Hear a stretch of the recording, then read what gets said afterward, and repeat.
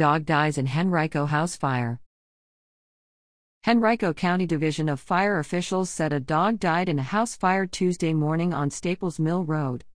The emergency call for the fire came in around 10:20 a.m. for a single-family home in the 6100 block of Staples Mill near Glenside Drive. Click here to continue reading on WTVR.com, a Henrico citizen partner organization.